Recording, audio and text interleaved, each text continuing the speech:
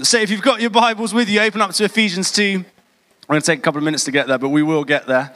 As Alice said, I'm continuing a series that she started last week called Become Who You Are. And this is part of our Live Like Jesus discipleship framework, which Alice went into in a bit more detail last week. And so if you missed that talk, we'd really encourage you, go back onto our podcast, onto our YouTube channel, you can listen to it. And it was a great talk, so it's a great way to start off the series. But let me just give a quick recap if you missed it or if you're new here today. So Live Like Jesus, we as a church a couple of years ago launched this discipleship framework because we were like, we just want to increasingly become more and more like Jesus.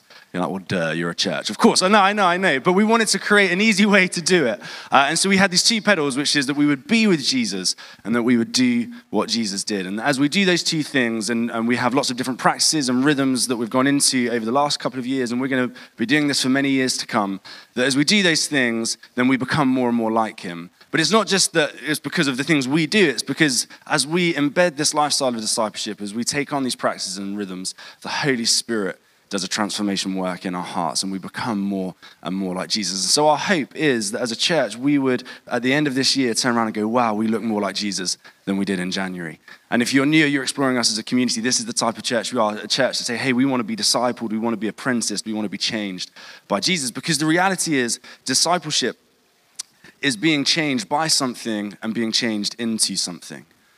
And the truth is, all of us are being changed by something and being changed into something. The question is just what? And we want that to be Jesus through the power of the Holy Spirit. And so that's the invitation in. And so we've done lots of series over the last couple of years, and we're in our latest one, which is Live Like Jesus, Become Who You Are. And Alice launched us into this last week, and as she said, we could have called this series Become Who God Says You Are. And we wrestled with that a little bit in the preaching group. And Alice was like, no, we shouldn't call it that because who God says you are is exactly the same as who you are. So if you want to become who God says you are, that's just becoming who you really are. They are one and the same thing. They are not separate things. And as we talked about this title, Become Who You Are, I liked it because it's language of our time, isn't it? Our Western, post-Christian society would love this title. If you spend any time on social media, any time really consuming any form of media, you're going to hear a message like this. Just become who you are. You do you. Be whoever you want to be. Our society is in a moment of self-definition, where self-definition is the highest form of freedom. And they would say, throw off the shackles of any religion or institution or authority that would try and define you. Not even just throw off the shackles, but rally against any external thing that would try and tell you who you are or that you're not who you want to be. And that's why I love this title, because it's using the language of our time, the language that if our society heard it, they'd go, oh yeah, okay. And then we're able to go, oh no, but you know what? We love that you're asking these questions. We love that you're talking about identity, but you've just slightly misunderstood. Because the journey of learning who you are and becoming who you are is not one of self-discovery. It's a journey of learning what your Creator says about you. Let me give you an illustration that will help with this. And I heard this from a guy called Putty Putman. He's been in our church a couple of times. He's a vineyard pastor over in the States, has a great name, but also he's very, very wise. And he gave this analogy, this illustration, so I've shamelessly stolen it. But it's this. So I'm going to put up a slide here. This is a beautiful painting. This is actually painted by someone in our north side, a lady called Izzy Rossiter. What a talent. If you want to see more of her art, you can just art by Izzy online on the socials and things like that. You can find it. Does anyone know what that is? Clifton Suspension Bridge. It's exactly that. That is what, as Izzy emailed me last Friday with the image. She was like, it's Clifton Suspension Bridge. Now, let me give you an illustration. Imagine I'm walking around an art exhibition and Izzy is there. And she's standing in front of her painting. And she looks in and she goes, oh yeah, this is my painting of Clifton Suspension Bridge. I'm like, no, it's not. That's a coffee shop.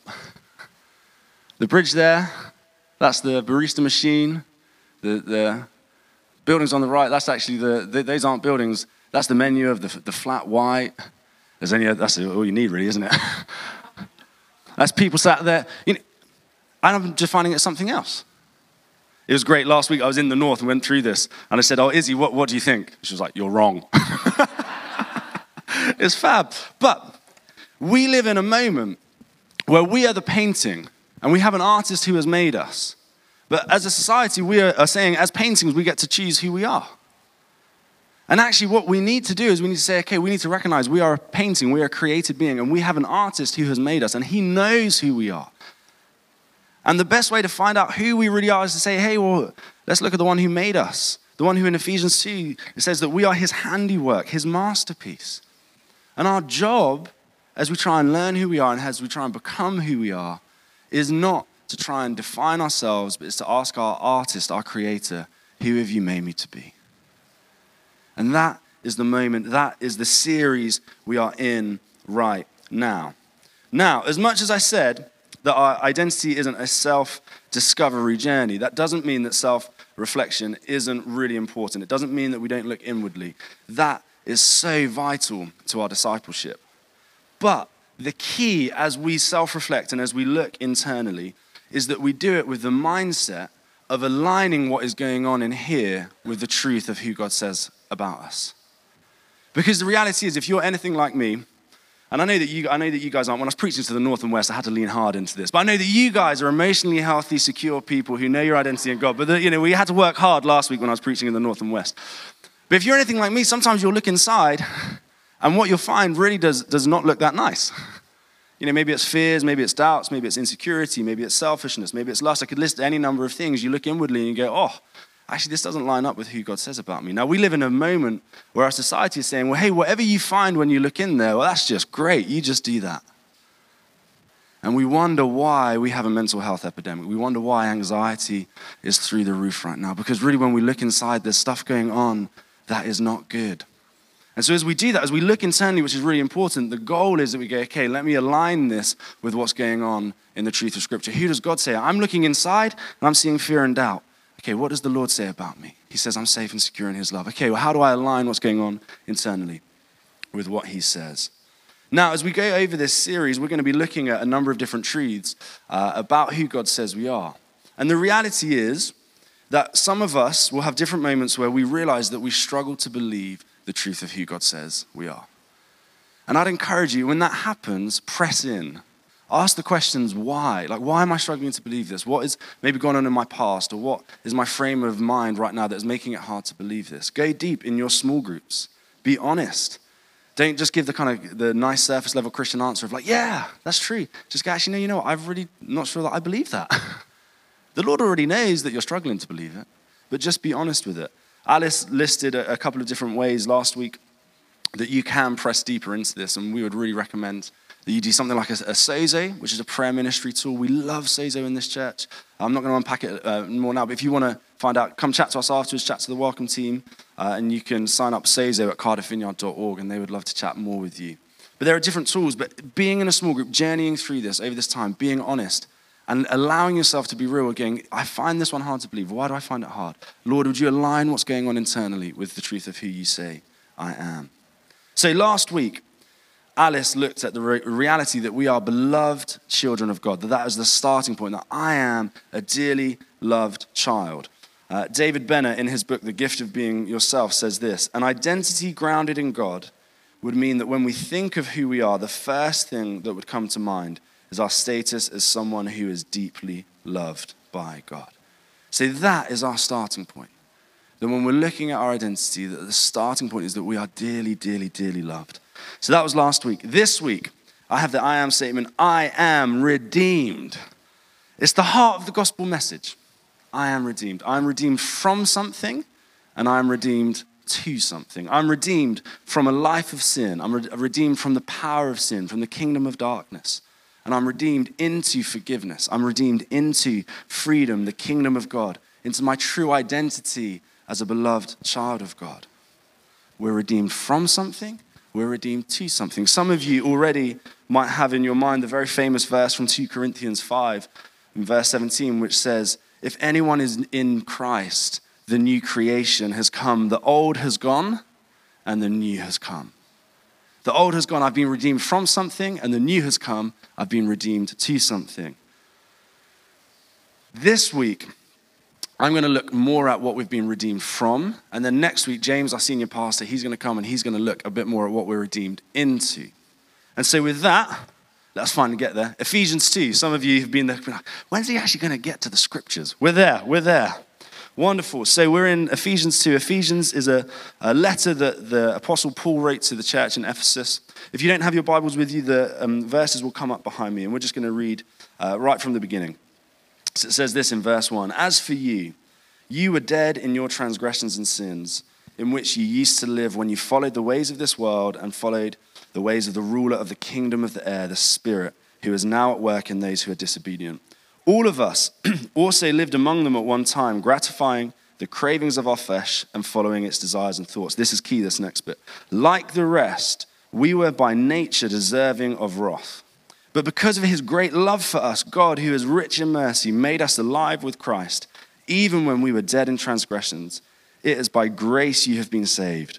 And God raised us up with Christ and seated us with him in the heavenly realms in Christ Jesus, in order that in the coming ages he might show the incomparable riches of his grace expressed in his kindness to us in Christ Jesus. For it is by grace you have been saved through faith, and this is not from yourselves, it is the gift of God, not by works, so that no one can boast. What a passage of scripture. We have been redeemed from something, we have been redeemed to something. What have we been redeemed from? Sin. The uplifting topic you came to church to hear about. Let's talk about sin. Now, I just want to say very quickly, if this is your first time, we don't talk about sin every week. We don't bash you over the head with it. But it is really important that we talk about it, that we understand its importance. And the reality is, in modern Western Christianity, we have a reluctance to talk about sin. We much prefer to focus on the God who chases after us, who loves us unconditionally, who accepts us as we are. We love to talk about grace. And those things, they are amazing and they are so important. But as we lean into those things, the danger is that we can forget or we can minimize the seriousness of sin. That we can forget what we have been redeemed from, that there was a great need for us to be redeemed. I've seen it in many people I've pastored over the years, and I've seen it in my own heart as well, that actually as we lean into the amazing things about God and we've kind of become complacent about sin, that actually what happens is this almost like blasé attitude towards sin develops. I've seen it in myself, as I said, that it almost comes to this point where we go, is sin really that big of a deal? But the problem is, if sin isn't that big of a deal, then the cross isn't that big of a deal. If the cross isn't that big of a deal, the resurrection isn't that big of a deal. And if the resurrection isn't a big deal, then our faith, as the Apostle Paul says in another letter that he wrote to the church in Corinth, then our faith is useless and we should be pitied above all other people. We cannot be blasé about sin. Simon Ponsonby, the wonderful Anglican vicar and theologian, says that to truly understand the beauty of God's holiness, we must understand the ugliness of sin. For us to truly understand our identity, for us to truly become who we are, we have to know what we are redeemed from. Now, in the West, when we think about sin, we tend to think about sin as our individual actions or thoughts. Things that we maybe do or didn't do that we should do, bad things that we thought about people that we wouldn't want them to know. That's how we think about sin. Now, don't get me wrong, that is absolutely sin, and it's really important that we deal with those things, but that's quite a narrow understanding of it. And so just with a couple of broad brushstrokes, let me kind of zoom out and help us understand the magnitude of sin. So you have on one side the cosmic nature of sin. And so this would be the power of sin. This would be the broken world in which we live post-fall. This would be the kingdom of darkness. This is sin on a global scale, on a much bigger scale than just ourselves. The power of the enemy over the world. And then you have the individual nature of sin. And here, this is where we're talking about our own sinfulness. And this is where absolutely our own sinful actions and deeds would be part of this. But that would just be one side of the coin. The scriptures are very, very clear that individual sin has two sides to the coin. One side is the things that we do or don't do. And the other side of that coin is that our nature has been corrupted by the power of sin. As verse 3 in the passage that we read, Ephesians 2 verse 3, we by our very nature were deserving of wrath. We fail to identify and acknowledge the way that sin has corrupted the very core of who we are and that we need to be redeemed. This is the heart of the Christian message. Verse 3, that we by nature were deserving of wrath. And then verse 4 and 5, but because of his great love for us, God, who is rich in mercy, made us alive with Christ, even when we were dead in our transgressions. We were dead, and then we were made alive. As 2 Corinthians 5 puts it, the one that we read, the old has gone, the new has come. We've been redeemed from something. We've been redeemed to something. We were dead in our sin, and then we were made alive in Christ Jesus. The old us has gone. Our old nature is dead and buried. The new identity has come. Now, you might be here going, well, what do you mean that by nature I'm sinful? I'm not that bad a person. And this really, if you've been around the church for a while, maybe you've studied some theology, you might have heard the doctrine of original sin. It's not a phrase that we use that often, but it's this idea that Adam and Eve, that fateful day when they took of the fruit in the Garden of Eden, that in that moment what happened was sin entered their bodies and it corrupted their nature. They were perfect image bearers of God. And as sin entered their body, it corrupted that. And what's happened is from generation to generation of humanity, they have passed on that broken template. And it's that broken template that needs to be redeemed. Romans 5, verse 19, the Apostle Paul puts it like this: for just as through the disobedience of one man, that's Adam, the many were made sinners. This is just the reality. Putty Putnam, again, the guy who I stole that analogy from, the illustration earlier, he puts it like this in his book, Live Like Jesus, which is a wonderful book. And if you want to read a bit more into this, I'd really recommend it. He says this: are we made guilty by association with Adam's failures? Did his bad record get passed on to us? No. Instead, his broken template was passed along to us. Once Adam and Eve sinned and became sinners, people in whom sin dwells, they reproduced that broken template throughout the human race. They could not pass along anything other than what they were, and that was the image of God fractured and broken by sin. So we, by our very natures, deserve wrath. Before we are made alive in Christ, we're made alive in righteousness. And what happens then is we become dead to sin and we become alive in Christ. There is an exchange. The old us goes and the new comes. And this is why the gospel cannot be a nice addition to our life. Jesus can't be this nice little thing that we tag on a couple of times a week. It demands everything of us because at the heart of what it is, there's no room for it to be anything else. When I gave my life to Jesus, when I chose to follow him, me being saved by him is my old self dying. It's not there anymore. I've become a new creation. And so, of course, it then demands all of me. I just want to say on that point, as much as that is true, there is space. If you're here exploring Jesus, there's space for you to ask your questions, to work out what you think. And this is a community where we love whatever stage of that journey you're at. And we just want to welcome you in and walk with you. But there is a moment where you'll get to decide, do I really believe that Jesus is who he says he is? Do I believe that he's the Lord and Savior? Do I believe that he died for my sins? Because when that happens, we are united with him in his death, and then we're united with him in his resurrection. Romans 6, the Apostle Paul puts it like this: or don't you know that all of us who were baptized into Christ Jesus were baptized into his death? We were therefore buried with him through baptism into death, in order that, just as Christ was raised from the dead through the glory of the Father, we too may live a new life.